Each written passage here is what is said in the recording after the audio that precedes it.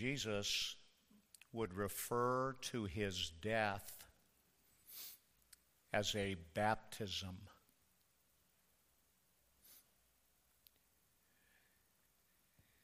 And in one of the texts in the New Testament, he states that he is in distress until that baptism take place.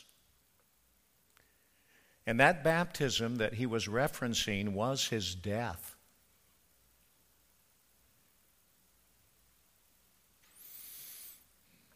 And as we study what it means to be a disciple and what it means to be baptized as we follow the Lord, we must understand that our baptism identifies us with that death of Christ, that baptism of Christ. And in 2 Peter, Peter will state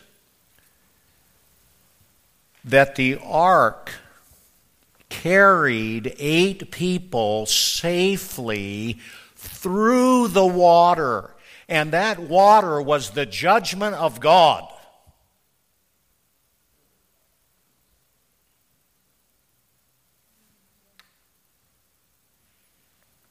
And do you realize that you and I were safely brought through the judgment of God in Christ as he underwent his baptism? And think of the imagery in the Old Testament when God redeemed the nation of Israel and then brought them through the Red Sea. And the New Testament will reference that this bringing through the Red Sea was a baptism. They were baptized into Moses. And because of their identity with Moses, they were led through the Red Sea. But once they were led through the Red Sea, the same water that they were brought through, collapsed on the Egyptians and swallowed all of them up in the judgment of God.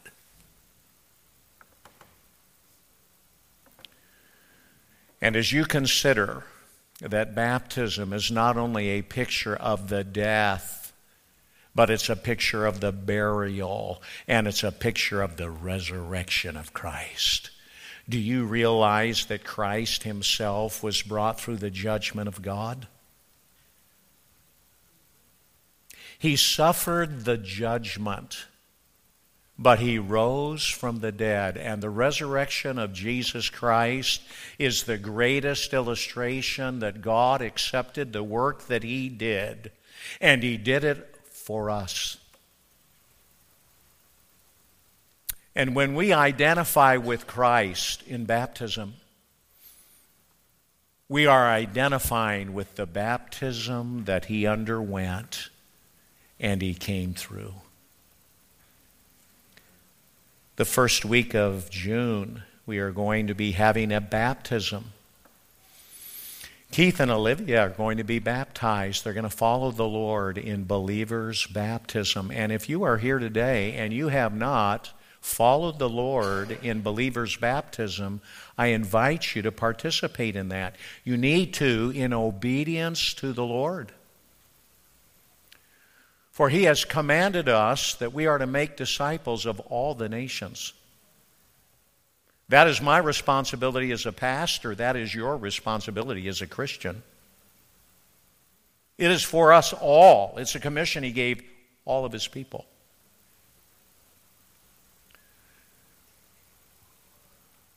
And so I trust that as we continue to study this concept of baptism, that your heart will be moved.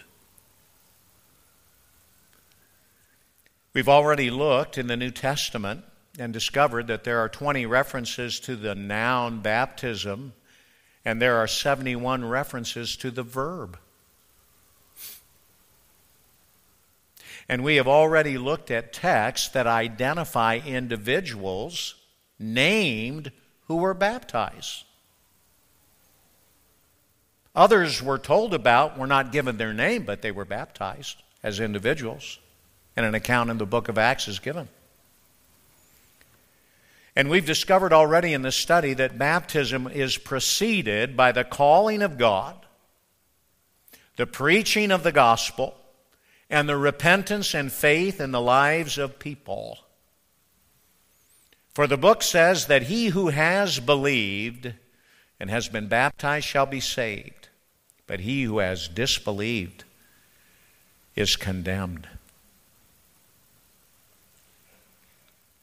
Peter would say to them, repent, and each of you be baptized in the name of Jesus Christ for the forgiveness of your sins, and you will receive the gift of the Holy Spirit. And today I'm going to be preaching on the 7 references in the New Testament to the baptism with the Holy Spirit.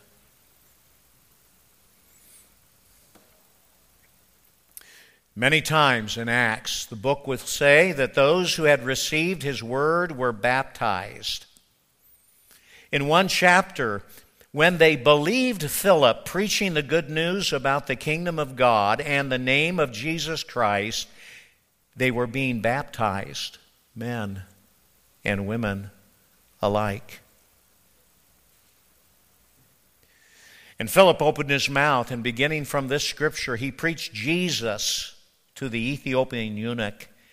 And as they went along the road, they came to some water, and the eunuch said, look, water. What prevents me from being baptized? And Philip said, if you believe with all your heart, you may. And Philip had just read to him Isaiah chapter 53, preaching the gospel to him, preaching Christ's trial, Christ's death, Christ's burial, Christ's resurrection. Christ is the righteous one. Christ is the one who will save his people because he's a sin offering. That's all in Isaiah chapter 53. And that was the message that eunuch heard. And Philip said, listen, if you believe, you may be baptized. And he answered and said, I believe that Jesus Christ is the Son of the living God. And so he was baptized. And you will find that they were baptized in the name of Jesus Christ, and in the commission the Lord gave us, baptized into the name of the Father, the Son, and the Holy Spirit. See, baptism is a picture that we have identified with God. God is our Father, Christ is our Savior, and the Spirit is our sanctifier. We have become a part of the people of God. And so there was, in all these references to the noun and the verb in the New Testament, you will discover that there are passages that speak of literal water.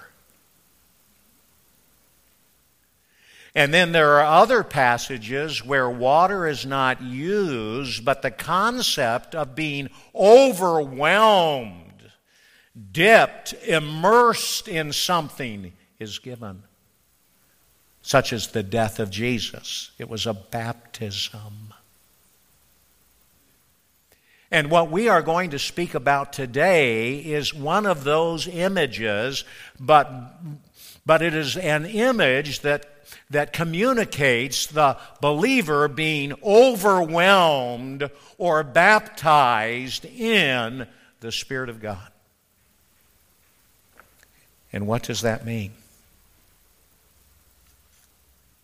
What does that mean? We've seen all these households. We looked at all those texts the last time we were together on this subject. We looked at every single household in the New Testament that was baptized. And we discovered it was always believers' baptism.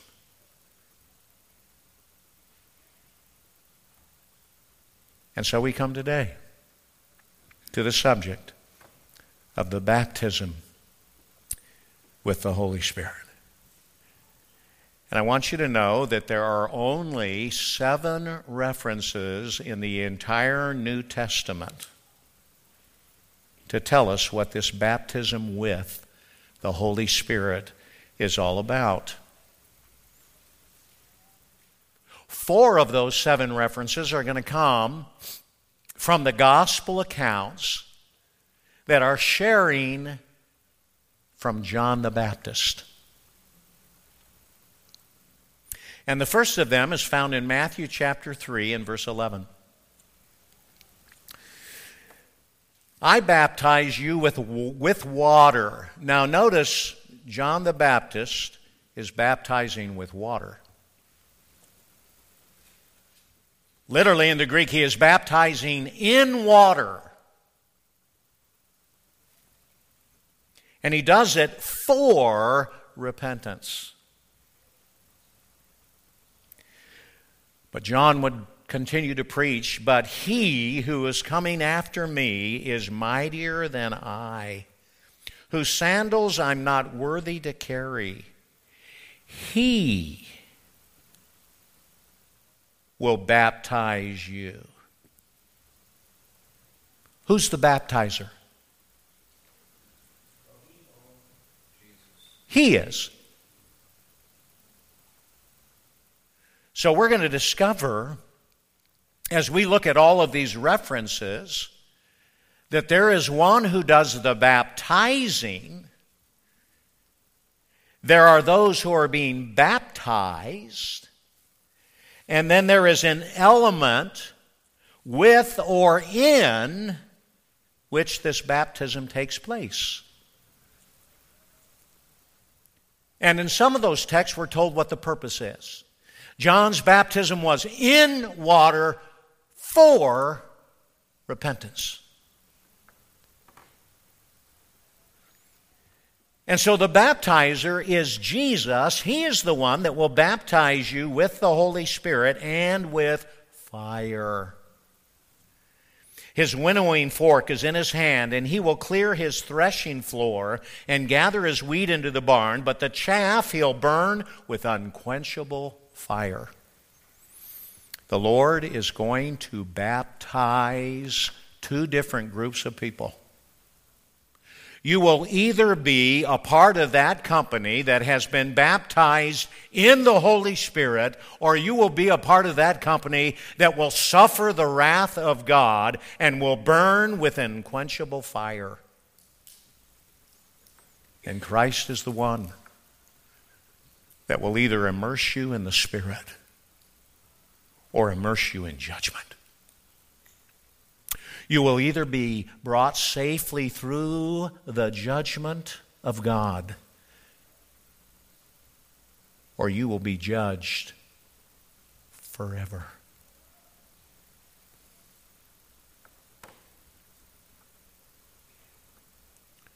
The second reference to the expression, the baptism of the Holy Spirit, with the Holy Spirit, is found in Mark's Gospel. And once again, it is repeating the message of John the Baptist. Mark 1, 5 through 8, and all the country of Judea was going out to him, and all the people of Jerusalem, and they were being baptized by him in what?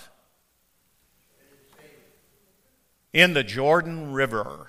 They were being baptized in the water, confessing their sins. And John was clothed with camel's hair and wore a leather belt around his waist, and his diet was locusts and wild honey. I don't think I would have ever survived. And he was preaching. And he was saying, after me, one is coming, and he is mightier than I. I'm not even fit to stoop down and untie the thong of his sandals. I baptize you with or in water,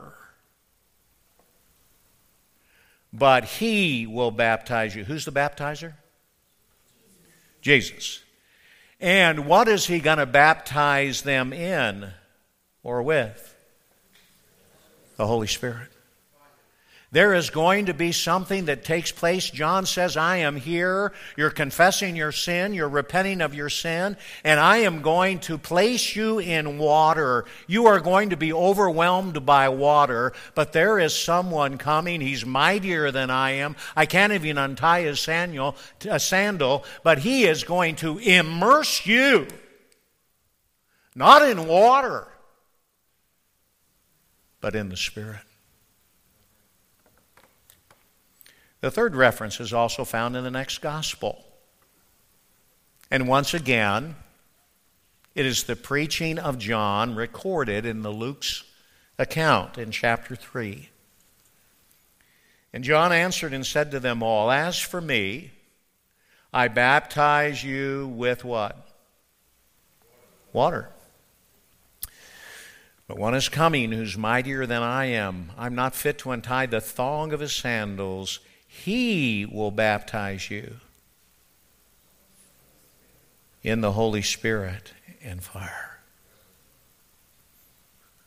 So once again, we see that the Spirit of God will overwhelm, and it is compared to a baptism.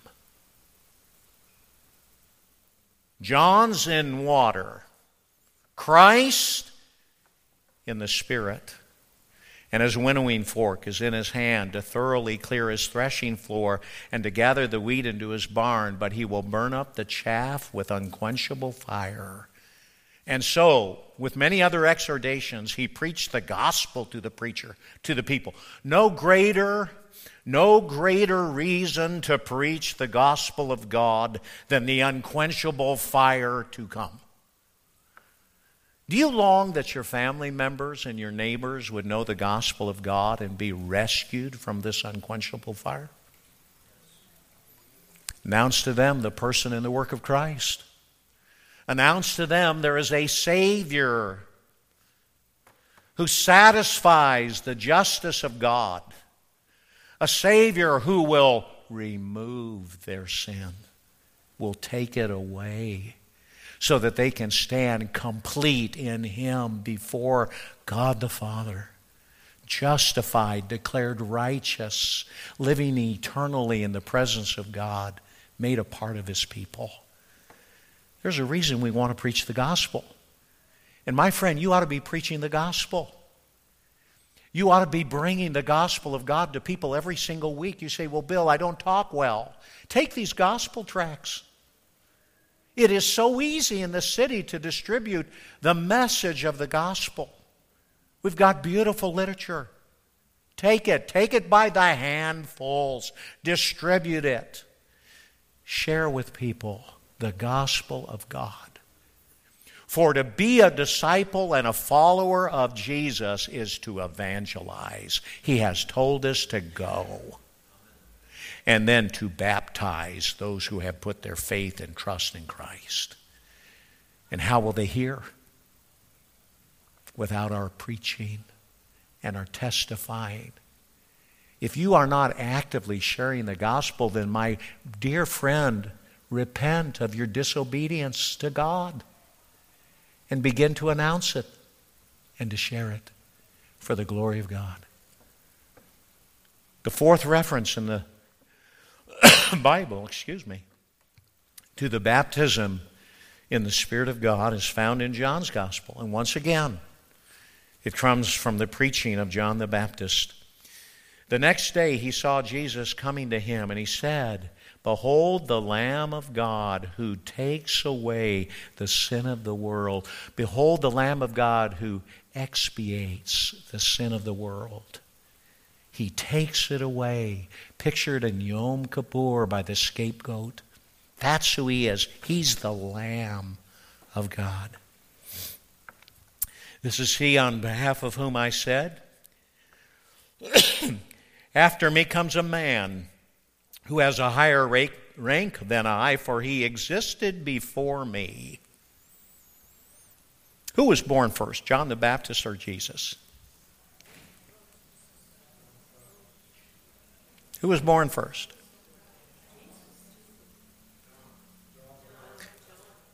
One or the other. It was John the Baptist.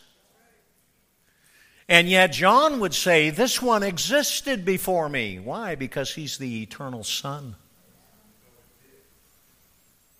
He was the one who had the glory of the Father before the world ever was.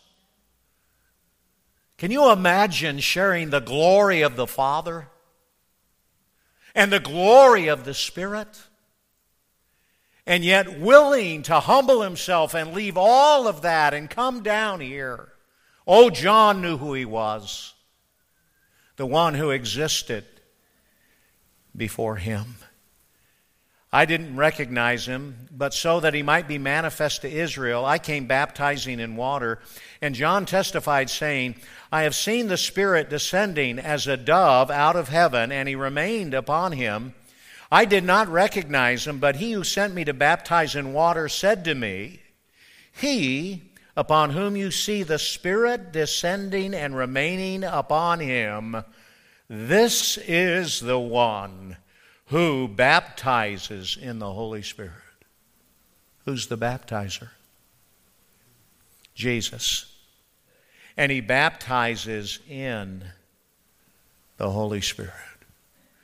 Here's the one coming that is going to overwhelm you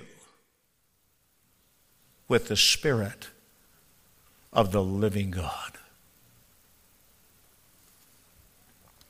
I myself have seen and have testified that this is the Son of God. If you've never noticed before, you ought to take note in the baptismal account of Jesus.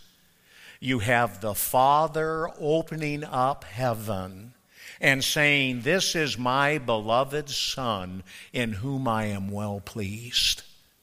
And then you find the Spirit of God descending on Christ. Do you know how important those two events are in those chapters? You will never understand that until you go back to Isaiah's prophecy in chapter 42 and 49. The nation of Israel is going into captivity because they cannot keep the covenant. They are disobedient. They are unrighteous. And because of that, they're going to be removed from the land. And as the first 10 tribes are being hauled into captivity, Isaiah 42 opens with the Father speaking from heaven and saying, This is my Son in whom I'm well pleased. And you read the chapter and you find the Spirit of God a few verses later. And what is so significant in that chapter 42 and chapter 49 is that our Savior, the Lord Jesus Christ, is said to be the covenant for us. Can you keep the old covenant demands? Can you keep the 10 words? Do you have the obedience that it takes to live in the Father's house forever? And the answer to that question is no. We need someone who can keep the covenant for us. The one who's said to be a covenant for the people. Oh, those are significant chapters in the baptismal account of Christ. The very fifth reference. We're now out of the Gospels and now we're into the book of Acts. And in chapter 1, verses 4 through 8, gathering them together, and this is Jesus speaking now. John would speak in the first 4 references. Jesus speaks in the 5th. And he commanded them not to leave Jerusalem, but to wait for what the Father had promised, which he said, You heard of from me. So the Lord had been promising what the Father promised. I want you to know what the Father's promised. You've heard this over and over from me. For John baptized with water, or literally the Greek says in water. But you will be baptized in the Holy Spirit not many days from now.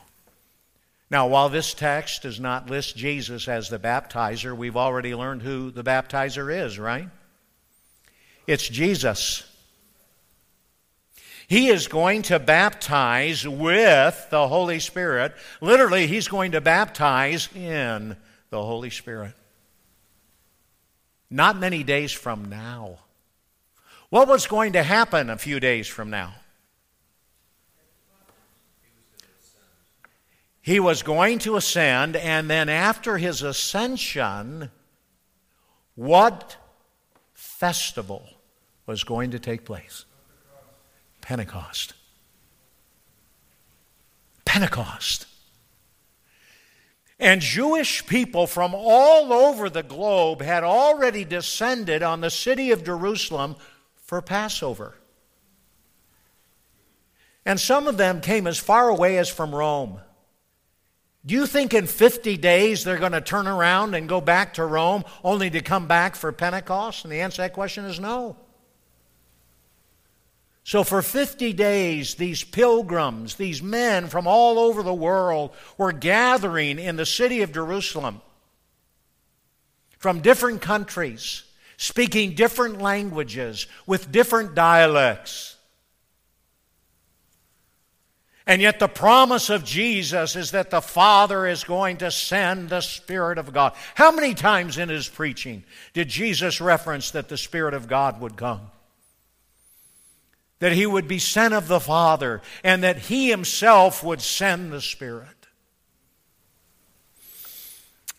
Only to be reminded of a prophecy in Joel chapter 2, that it will come about after this, that I will pour out my Spirit on all mankind. And your sons and your daughters will prophesy. Your old men will dream dreams. Your young men will see visions. Even on the male and female servants I will pour out my Spirit in those days, and I will display wonders in the sky and on the earth, blood, fire, and columns of smoke. The sun will be turned into darkness, and the moon into blood before the great and awesome day of the Lord comes, and will come about that whoever calls on the name of the Lord will be delivered. The promise of the prophet Joel is that that God himself would pour out his Spirit. And the result would be incredible manifestations of his presence. You know, as you study the Holy Spirit in the Old Testament, there are only 80 references in the entire Old Testament to the Spirit of the living God. But you come to the New Testament, that is a third the size of the Old Testament, and there are 3 times the number of references to the Spirit of God in the New Testament than there is in the Old. And if you consider the ones on whom the Spirit of God fell with power in the Old Testament, you'll discover something. The anointing of the Spirit of God would come down on prophets. The Spirit of God would come down on priests. The Spirit of God would come down on kings.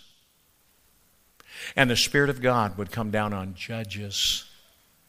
And then the text is very specific in telling us that the Spirit of God would come on Bezalel, the one whom God used to design the tabernacle, the picture of dwelling with God that takes the person and the work of Christ.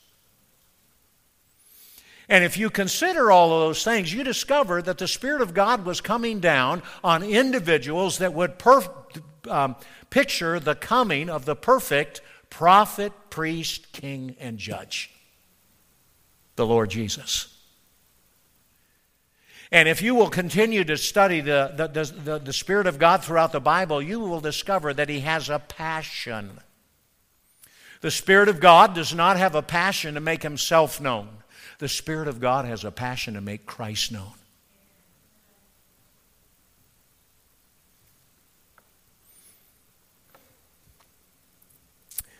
And so when they had come together, they were asking him, saying, Lord, is it at this time? Are you restoring the kingdom to Israel? And he said to them, no, it's not for you to know the times or epochs which the Father has fixed in his own authority. But look at verse 8. You will receive power when the Holy Spirit has come upon you. And what will be the manifestation of that Spirit power coming down on you? You shall be my witnesses, both in Jerusalem and in all Judea and Samaria, and even to the remotest part of the earth. For the passion of the Spirit of God is to make Christ known. And if you read carefully through the book of Acts, you will discover that every time someone is said to be filled with the Spirit of God in the book of Acts, they're always doing something. You know what it is? Does anyone know what it is? Preaching. They're preaching Christ. They're sharing Christ. You know where you're going to get the power to boldly hand out a gospel tract and tell someone about the death, burial, and resurrection of Christ? From the Spirit of the living God. So the problem is that you can't do it. That's not the problem. The problem is you're not filled or controlled by the Spirit of the living God. And I dare say that if you would begin your day by saying, Spirit of the living God, I need your help today. I want to testify of Christ today. Will you bring my path across someone that needs to hear the gospel? I guarantee you he will. You'll have more conversations than you could ever imagine if you just yield to the Spirit who overwhelms you. The sixth reference is also found in the book of Acts, and it comes from the lips of Peter. So John the Baptist has spoken about this. Jesus has spoken about this. And Peter is speaking about this as well in Acts 11.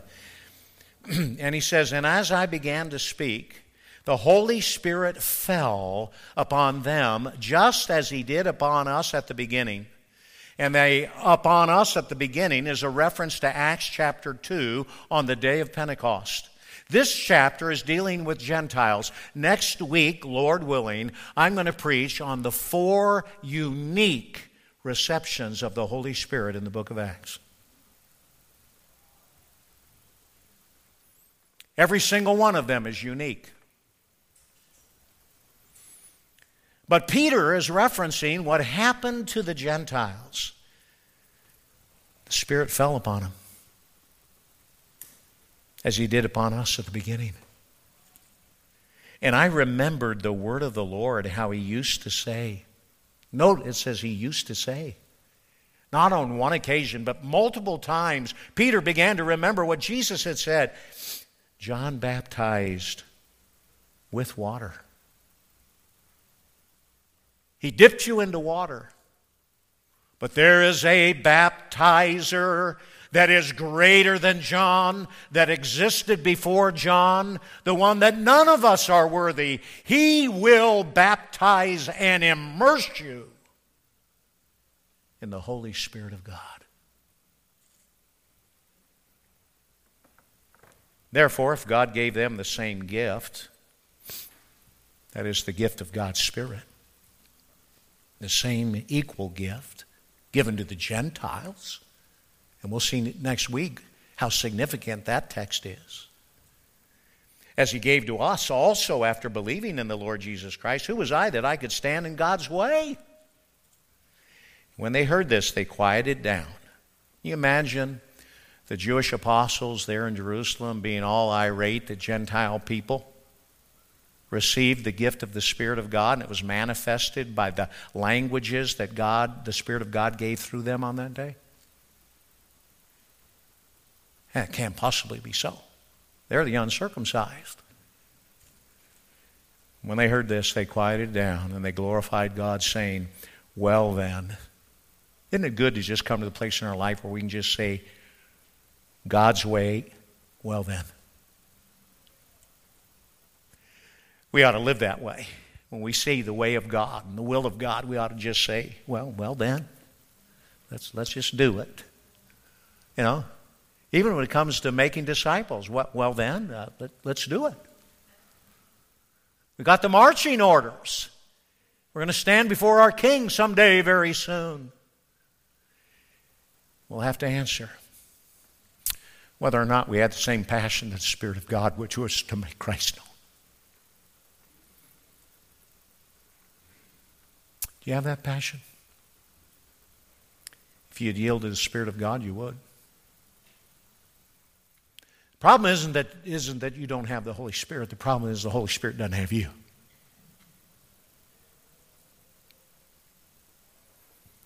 God's granted to the Gentiles the repentance that leads to life.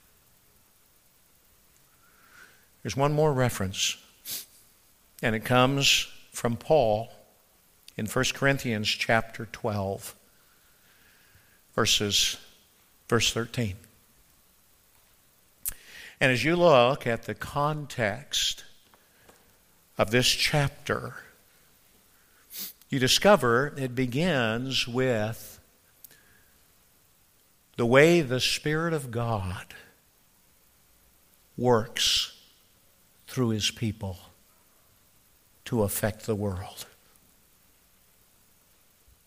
The evidences of the manifestation of the Spirit of God. And in these chapters, you're going to discover the gifts that the Spirit of God gives to believing people. These gifts that are all manifestations of the ministry of Christ. These gifts that are given by the Spirit of God to the members of the body of Christ. Christ isn't here, but we are. We are His body. You don't see me, you see my body. I am a spirit. I live in my body. And someday, should the Lord not return in my lifetime, my spirit will leave my body, and all you'll see is the tent I lived in. But you do see a body.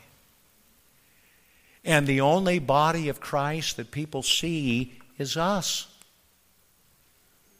And so the Spirit of God is going to give us a gift that manifests Christ. And as all of us are exercising our gifts collectively, people are going to see more and more who Jesus is.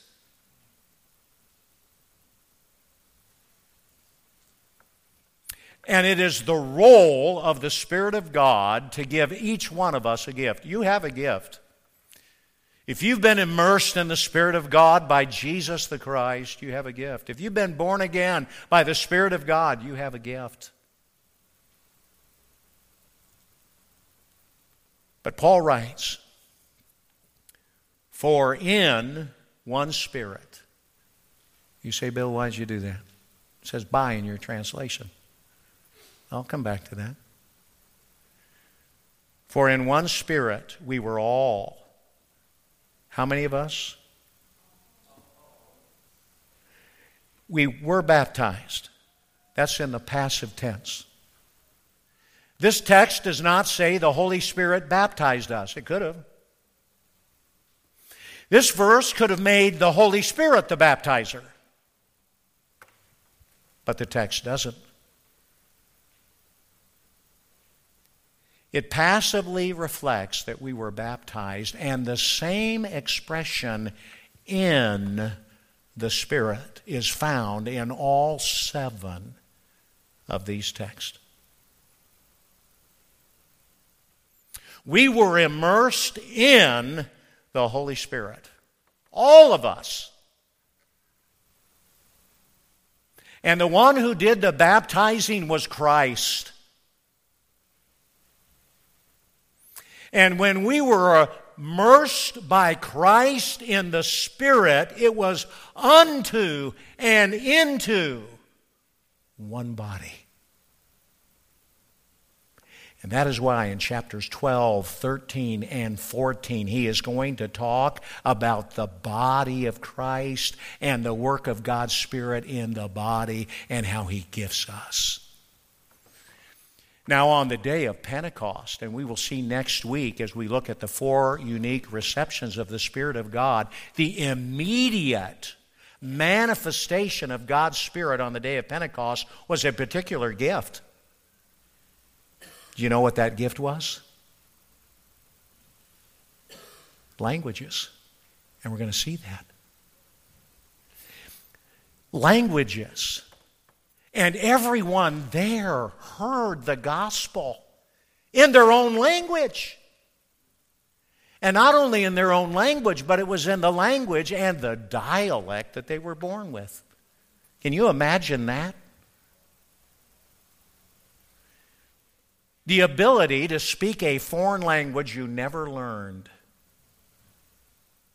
And then the ability to people hear in their own language is one of the manifestations of the Spirit of God. And we'll look at all the references to language and this particular gift in the book of Acts and even in these chapters 12, 13, and 14. But not everyone on the day of Pentecost spoke in different languages. Not recorded that they did. Now, as we look at the four unique, we're going to find other individuals and other groups of people speaking in these foreign languages. But not everyone that got saved or baptized in the book of Acts was said to speak in foreign languages. Matter of fact, we looked at all the household baptism texts the last time we were together, and not a single reference in any of those texts that they spoke in the gift of language. And when you come to the gifts of the Spirit of God, you're going to discover that the Bible says not all of us have that gift. Very specific. But that was how the Spirit of God manifested Himself on the day of Pentecost. And what a miracle it was. And He's going to do it again in these four unique receptions of the Spirit of the living God.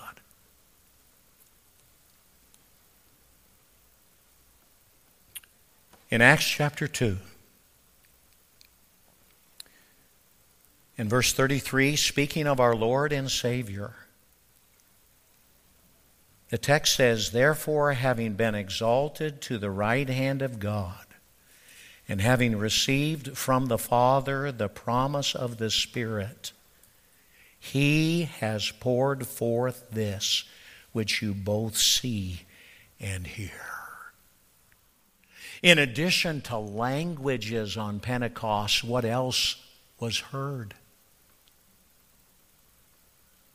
There was sight and sound. The sound as a rushing mighty wind, and flames like fire. But this Spirit was poured out by Christ. He exalted to the right hand of God, fulfilling the prophecy of Joel chapter 2, that I will pour out my Spirit on all mankind, not just on prophets and priests and judges and kings and manufacturers of the temple. You don't read in the Old Testament that all the saints of God had this overwhelming power of the Spirit of God. Now, the Spirit of God is the only one that regenerates. You read that in the text. Do you realize we're living in the age of the Spirit of God? Has that comprehended? You comprehended that yet? Jesus is not here. But Spirit of the living God, you are with us this afternoon in this room. The Spirit of God is here. This is the age of the Spirit. And He has a purpose in this age. And it is to make Christ known. That is His passion. And the call of God on us is to hear what the Spirit of God says to the churches in His Word. He's the author of the Bible. And the call of the Word of God on our lives is that we would be filled with the Spirit. And He tells us that after He says, don't be filled with the spirits, or you'll get drunk. You drink too much of that stuff, and it's going to make you drunk. He said, Stop being filled with that spirit, but be filled with what? The Spirit of God. Have you ever seen anybody that's drunk? Isn't it true that that alcohol controls them? Yes or no? Sure it does. And so the call of God is that you and I would be filled with the Spirit of God, controlled by the Spirit of God. Are we controlled by the Spirit of God, really? Do we live our lives as if we're controlled by the Spirit of God? That is why some of the texts say, walk with the Spirit. I mean, do you have conversations with the Spirit of the living God? You ought to. He is with you. Matter of fact, He lives in you. Matter of fact, our body is said to be His temple. He is dwelling within us. That's one of the reasons why we're not supposed to fornicate. Is because the Spirit of God indwells us. And we're to walk through life with Him.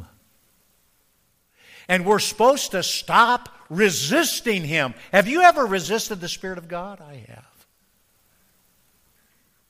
I have sinned deliberately sometimes. But I will say this to you, that when I stop and I ask the Spirit of God to please help me, without fail, the power of that temptation is broken. It's gone. Have you experienced that? That you are able to resist your disobedience, not through your own power, but through the power of the Spirit. Do you understand that when you look at the life of the Lord Jesus Christ and His humanity, that the Bible says that He was conceived in the womb by the Spirit of God and brought to birth? And that the Spirit of God came on Him at His baptism, but that the text says that it was the Spirit of God that led Him into the wilderness to be tested by the devil. And there in the wilderness, He took the book that was penned by the Holy Spirit of God, and He resisted. He resisted the enemy. And then the book says He came back from the wilderness in His ministry through the power of God's Spirit. And then the text is very careful in telling us that His miracles He did through the power of the Holy Spirit. Well, I thought He could do them through His own power. He's showing us something in His humanity. He's showing us that He was totally dependent on the Holy Spirit of God. And then the text says that He offered Himself without spot to God on Calvary through the power of the Spirit. And then the text tells us that not only was He raised from the dead by the Father and by His own power, but He was raised from the dead by the power of the Spirit. And after that great justifying work for His people during those last 40 days on earth, it says that He preach the kingdom of God through the power of the Spirit. If our Lord Jesus Christ was so dependent on the presence and power of the Holy Spirit, ought we to be too? We need to stop resisting Him. We need to stop quenching Him. And we need to start walking with Him. And if we do, you will begin to discover His presence and His power in your life. You will begin to comprehend the overwhelming presence of the Spirit and what the Lord Jesus did for us when He poured out the Spirit according to the promise of God, empowering His people. Oh, my friends, I believe in the baptism of the Spirit of God. And I believe that the Lord Jesus Christ is the baptizer. And He has immersed me into the Spirit of God. And the Spirit of God is to be the one I walk with, who controls me, that I listen to, whom I must stop quenching and resisting. And He's the one that's going to empower me to do ministry. This is the age of the Spirit. And when I was baptized in Him and put into the body, He gave me gifts. Does anybody think they might know one of the gifts the Spirit of God has given me? What do you think it might be?